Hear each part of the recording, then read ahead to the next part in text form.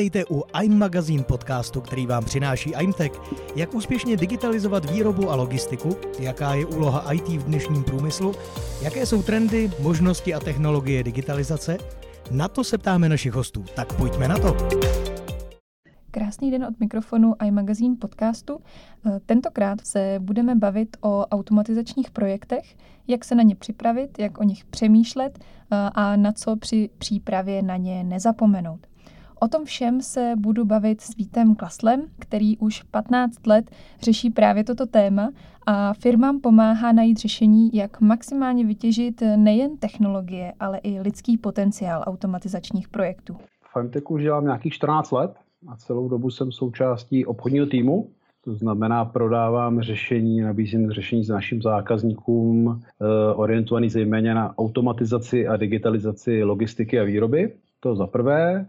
Za druhé pak vedu tým obchodníků, který dělají podobné věci jako já, ale také součástí mého týmu jsou i analytický tým. Lidi z analytického týmu, jejichž úkolem je vlastně identifikovat firmy, kterými bychom mohli spolupracovat, a zároveň, který identifikují vlastně trendy, to, co se děje vlastně na trhu, tak abychom na to byli připraveni a mohli jsme reagovat.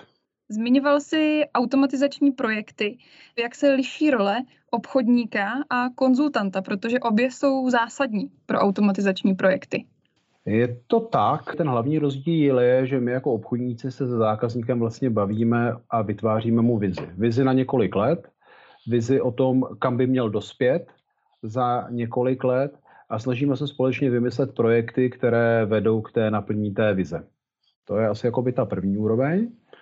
Ta druhá je, že musíme se zákazníkem také umět identifikovat ten prostor, o kterém se budeme bavit. To znamená, musíme částečně rozumět logistice, částečně musíme rozumět výrobě, integracím, ale taky třeba ERP systémům. A v tomhletom prostředí se musíme umět pohybovat, to znamená, z tohohle pohledu musíme být trošku multioboroví. No, nemusíme jít do hloubky, do velkého detailu, ale musíme se všude tady orientovat. A určitě hlavně jsme na začátku, nebo ta naše největší role na začátku projektu. Když to konzultant, vlastně když přichází k těm projektům, tak většinou už dostává jeden konkrétní projekt nebo menší projekt, už ho má mnohem víc ohraničený. To znamená, to hřiště má víc specifikovaný, ale na druhou stranu, na rozdíl od nás obchodníků, musí do mnohem většího detailu technického, musí být schopen to řešení vymyslet, tak aby bylo vlastně, nejenom aby bylo funkční, ale aby bylo vlastně realizovatelno i našimi technickými prostředky, a to jak softwarovými, tak hardwarovými. Musíme ho umět dotáhnout. A zároveň musí být skutečným partnerem tomu zákazníkovi v tom smyslu, že v zásadě mu musí dost často oponovat. Nebo se ho ptát proč a vlastně musí pochopit jeho požadavky a nabízet mu i třeba alternativní řešení a přístupy, než které zákazník na začátku vlastně si myslel, že by pro něj byly ty dobré. Krásně si popsal tým, samozřejmě není kompletní, ale ten, se kterým se zákazník potkává. Já mám připravenou takovou úplně jednoduchou otázku, ale zároveň dost komplexní. Jak se vlastně taková automatizace prodává? Dobře. Prodává se dobře, protože možná když vezmu takovou rekapitulaci, já když jsem přišel do IMTechu před těmi 14 lety, tak v zásadě po nás chtěli zákazníci primárně warehouse management systémy a v podstatě chtěli z jednoduchého důvodu, aby vyhodili lidi, aby snížili jejich stav. To byla vlastně před těmi 10-14 lety obrovská tendence, obrovský směr. Pak ovšem po té, co odezněla krize 2008-2009, tak se vlastně ukázalo, že té práce přibývá, akorát zákazníci už vlastně nechtěli zvyšovat náklady, nechtěli přibírat nové lidi a vlastně jsme byli zaměření na to, abychom dodávali systémy, které pomáhají zvyšovat produktivitu. To znamená, jak ty daní lidé toho můžou zvládnout víc, tak aby se neudrželi k smrti. To znamená, jaké technické prostředky softwarové jim poskytnout. Posledních 3-4 roky, ono už to utíká, je vlastně mnohem větší tlak na to, abychom dodávali projekty, kterým nejsou potřeba lidi. A to ne proto, že by bylo třeba je vyhodit, ale protože na tom trhu prostě nejsou. To znamená, dneska je tam tlak vymýšlet projekty tak, aby technologie mohly vlastně nahrazovat lidi, ale v tom smyslu lidi, kteří vlastně nejsou, lidi, které ty místa nedokážeme vlastně dneska zacelit. Když uvedu konkrétní příklad, dneska komunikujeme s firmou, což je velkou obchod, má 100 zaměstnanců, 100 lidí ve skladu A jejich vize je, že do 3 let budou mít 200 těch lidí a ta produktivita bude trojnásobná. Protože teď je otázka, kde mají vzít 100 kvalitních lidí během takhle krátké doby. A to jsou přesně ty chvíle, kde ty firmy začínají přemýšlet o automatizaci, ať už částečné nebo úplné automatizaci. A to je ten prostor vlastně pro nás. Takže proto jsem říkal, že dobře, protože to je trend, který dneska všichni cítí, že je užitečný pro nás, pro všechny. Druhá věc, která si myslím, že zatím ještě je, že vlastně technologie dneska nemají nahrazovat lidi a lidskou práci, jak už jsem říkal. Mají nahrazovat tam, kde to dává smysl. To znamená při nebezpečných činnostech anebo při činnostech, které jsou monotónní, které jsou nezajímavé, které vlastně nejsou hodné vlastně lidských bytostí. A nechávat vlastně lidi tam, kde můžou být kreativní, kde můžou dělat věci, které je baví a kde můžou vymýšlet třeba právě to, jak ta automatizace může fungovat.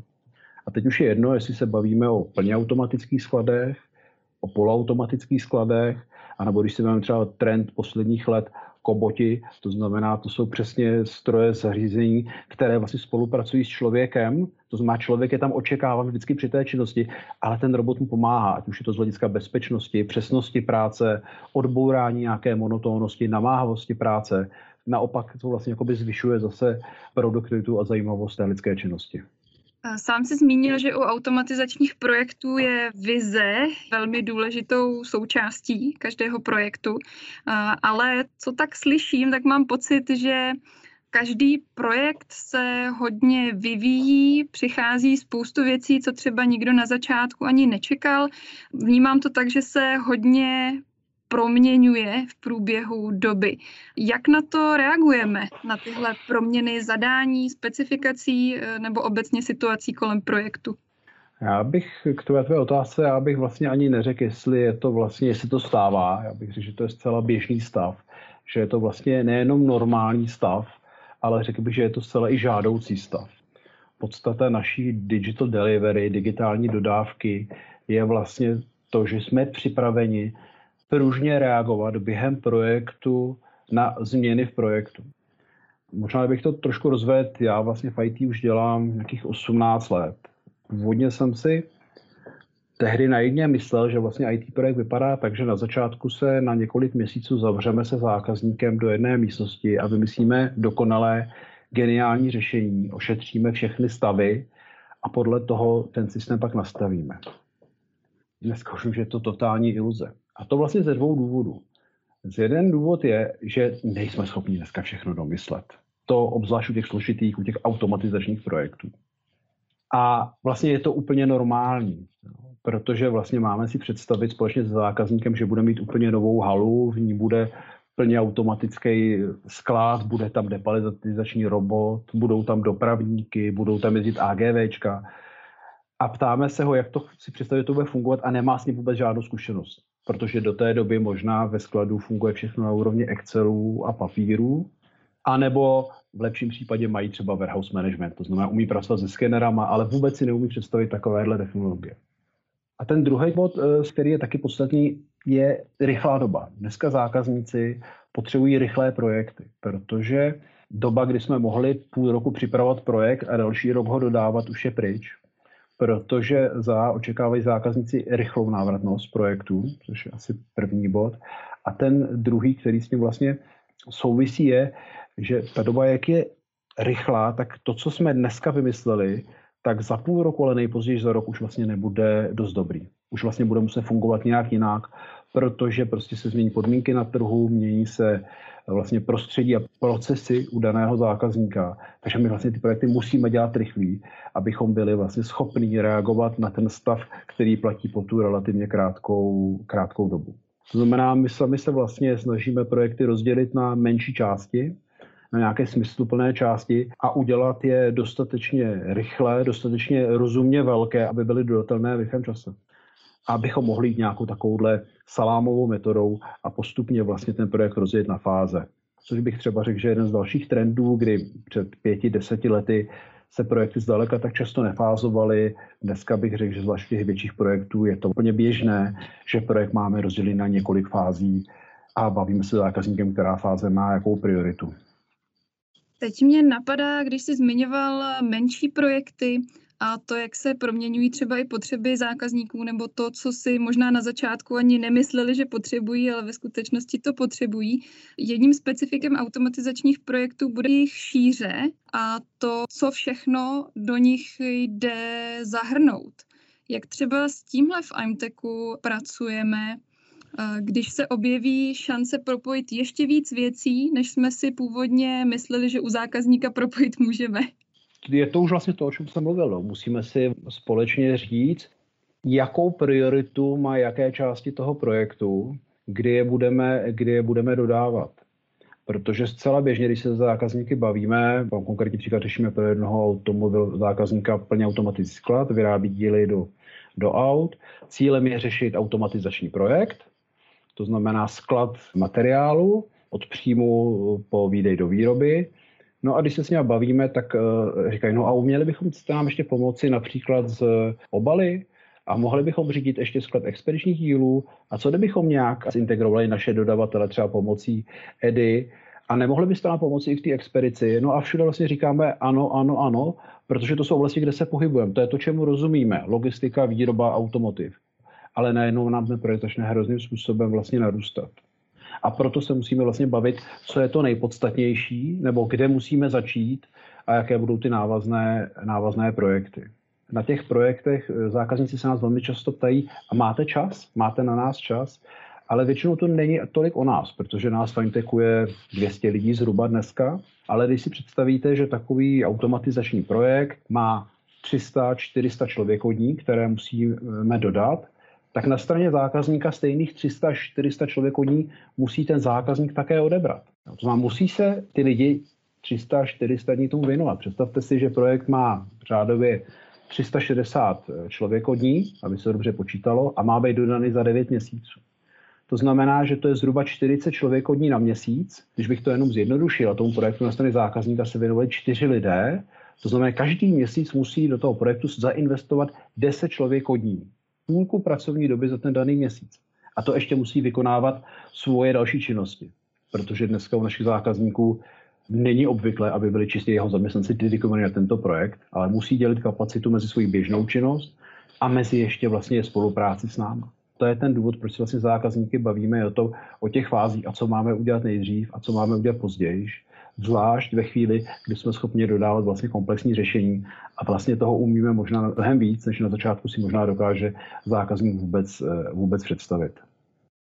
A jak tedy většinou vypadají požadavky nebo přání zákazníka, se kterými přichází za námi? Co vlastně naši zákazníci v oblasti automatizace nejvíc chtějí? My tomu hezky říkáme, že chtějí, aby ty projekty samose. To znamená, aby se všechno samoautomatizovalo. Oni za náma přijdou a začnou se bavit, tak si představují dokonalé projekty, kde se vlastně všechno dělá automaticky, kde systém, warehouse management, MFC systém sám vymyslí frontu práce, sám rozdělí úkoly, sám pružně zareaguje na danou situaci, sám třeba přeskládá na základě ABC analýzy sklad a tak dále. Udělá řadu automatizačních úkolů, které by se nám společně všem líbily. Totálně dokonalý a zautomatizovaný procesy, kdy je vlastně od stavu, kdy nemají nic nebo téměř nic z hlediska automatizace, kdy všechno lidi drží v hlavě nebo s podporou, řekněme, warehouse managementu, chtějí se okamžitě překlopit do toho geniálního, krásného stavu. No, taková dobrá metoda, když se s zákazníky bavíme vlastně o tom, jak říkají, když je to jednoduchá úloha, to se samo se to zautomatizuje, samo nám doporučte, tak si vezmeme tužku a papír, vyhodíme, dáme počítač na stranu a začneme si malovat. Jo, řekneme si, pojďme si namalovat ten algoritmus, jak to vlastně má vypadat. A tam najednou začnou vyskakovat ty otázky a ty věci, které vlastně nejsou úplně jasné a tam vlastně začínáme tvořit takovéto řešení, které je vlastně dodatelné a užitečné pro obě strany. Už jsme prošli, co se očekává na začátku projektu, jak důležitá je konkrétní vize, ale i to, že je lepší rozsekat si slona na menší sousta. Jak to vypadá po konci projektu, nebo když vlastně vše se odsouhlasí, zapojí se, jak vypadá ať už spolupráce naše a zákazníka, anebo čistě život zákazníka s hotovým automatizačním projektem? To je dobrá otázka, díky za ní. Vlastně dneska my máme trend naučit zákazníky, aby nás potřebovali co nejméně. Chceme je naučit pracovat konkrétně třeba s DCIčkem v oblasti logistiky, aby si byli co nejvíc věcí schopní udělat sami. Možná většinou kacířskou myšlenku, kterou na začátku nikdo nechce vlastně slyšet, ale je to tak, my vlastně nikdy nebudeme tak rychlí, jako je interní tým zákazníka. Jestliže my jako IMTech jsme schopni reagovat na požadavky v rámci 14 denních iterací, kdy plánujeme, připravujeme si kapacity a tak dále, alokujeme zdroje pro jednotlivé úkoly, tak zákazník v dnešní rychlé době dost často chce vlastně fungovat v denních iteracích. To znamená, něco jsem dneska vymyslel, chtěl bych si to hned vyzkoušet a zítra bych chtěl vidět výsledek, jestli je to dobře nebo špatně. A já si myslím, že to je v pořádku. A proto vlastně dneska třeba na úrovni DCIčka vlastně máme tak velkou konfigurovatelnost a ten systém je natolik, řekněme, já bych neřekl jednoduchý, ale průhledný a naučitelný a srozumitelný, že vlastně jsme schopni toto naučit dělat naše zákazníky. To znamená, aby si byli schopni nejen upravit etiketu a nějaký dokument, ale aby si uměli upravit proces podle aktuální potřeby. Aby si uměli do nové lokace, do nových skladů vlastně nakopírovat procesy a přenastavit si je sami, aniž by nás k tomu jako IMTech potřebovali. Ale vlastně to vůbec nevadí, protože je skvělý, když pak nás ty zákazníci můžou vlastně využívat k tomu, abychom jim pomohli s komplexníma úkolama, se složitýma věcma, s věcma, které nikdy neřešili, připojení nových technologií, vymýšlení nových logistických konceptů. Tak tam si myslím, že pak naopak zase tu sílu máme, ale vlastně nechceme, aby nám platili za věci, které si vlastně můžou dělat sami. Máme dneska zákazníky, kteří v podstatě dneska s náma fungují taky ve 14 denních iteracích, to znamená řadu malých změn si dělají sami a vlastně když potřebují něco zadat, co nejsou schopni udělat, co třeba vyžaduje vývoj nebo něco domyslet, tak vlastně pak zase vědí, že my s nimi reagujeme každých 14 dní, zase kousek dál posuneme. Takže takováhle ta úzká spolupráce, kde se možná i stírá trošku rozdíl mezi tím týmem toho dodavatele, nás jako IMTechu a zákazníka, je úplně tak geniální cesta, kam se můžeme v obě strany vydat a pak ta spolupráce má vlastně význam pro obě strany. Teď se podívejme trošku dál za horizont. Zajímalo by mě, co si myslíš o směřování a budoucím vývoji v oblasti logistiky a výroby. Kam to vlastně všechno míří? No já si myslím, že a dneska se bavíme o automatizaci, takže jako já si myslím, že to bude o mnohem větší integraci lidí a technologií. Mám-li to říct takhle ošklivě a technicky. Ale myslím si, že budeme mít čím dál tím víc technických nástrojů k ruce, který nám budou pomáhat se rozhodovat, příkladně nám předkládat, řekněme, nějaké alternativy, mezi kterými my si vybereme. A nemyslím si, že to jenom v oblasti, úplně nevěřím v blízké době ve virtuální realitu, ale například v rozšířenou realitu, že budeme dostávat řadu informací, ať už pomocí brýlí, nějakých věcí, které můžeme na sobě nosit, nebo dokonce, že možná jednou prostě budeme mít čip, který nám bude něco promítat na sítnici, že takových informací budeme dostávat vlastně mnohem víc. Tam já ten trend vidím. To je možná trošku ta vzdálenější budoucnost, tady ta integrací lidí a technologií. A myslím si, že dokonce vlastně přestane být možná úplně jasný, co je vlastně člověk a co je vlastně zařízení technické. Myslím, že to možná nebude až za tak dlouhou dobu. Ale řekněme z té bližší budoucnosti, to, co já dneska vidím, je, jak máme dneska spoustu senzorů a zařízení, které nám sbírají data. Máme spoustu dat dneska a my se musíme naučit mnohem lépe vytěžovat.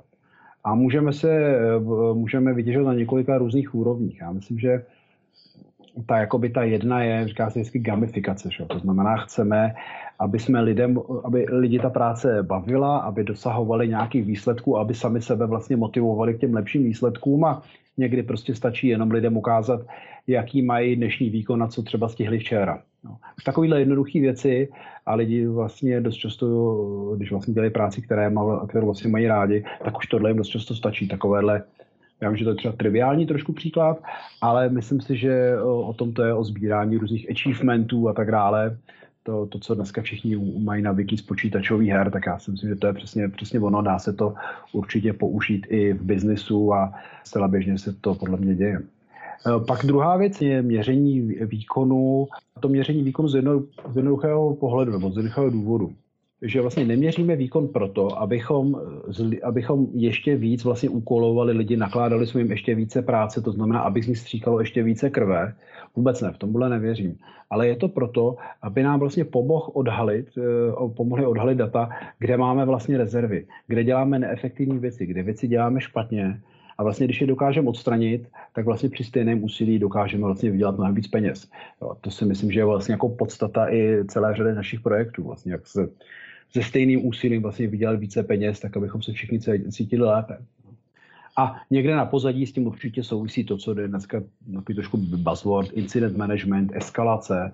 To znamená, jak vlastně proaktivně z těch dat hledat trendy, závislosti, abychom vlastně věděli, že se něco negativního stane, nebo pozitivního, ještě dřív, než to nastane. A mohli jsme na to reagovat. Jo, což dost často my dneska vlastně jako lidé nejsme schopni pokrýt nebo postihnout, jo, ale z toho obrovského balíku dat a ty systémy s obrovským výkonem vlastně tohle už dokáží vyčíst. Takže řekněme měření výkonu, incident management, eskalace, gamifikace, to jsou ty věci z té blížší budoucnosti, kterými se budeme potkávat čím dál tím víc. Takže podle tebe nás čeká více peněz, větší efektivita, více dat a více zábavy v logistice a výrobě, je to tak? Ano, a řekl bych více technologií implantovaných do lidí. Tak na to už se můžeme začít pomalu připravovat. Děkuji za výhled do křišťálové koule.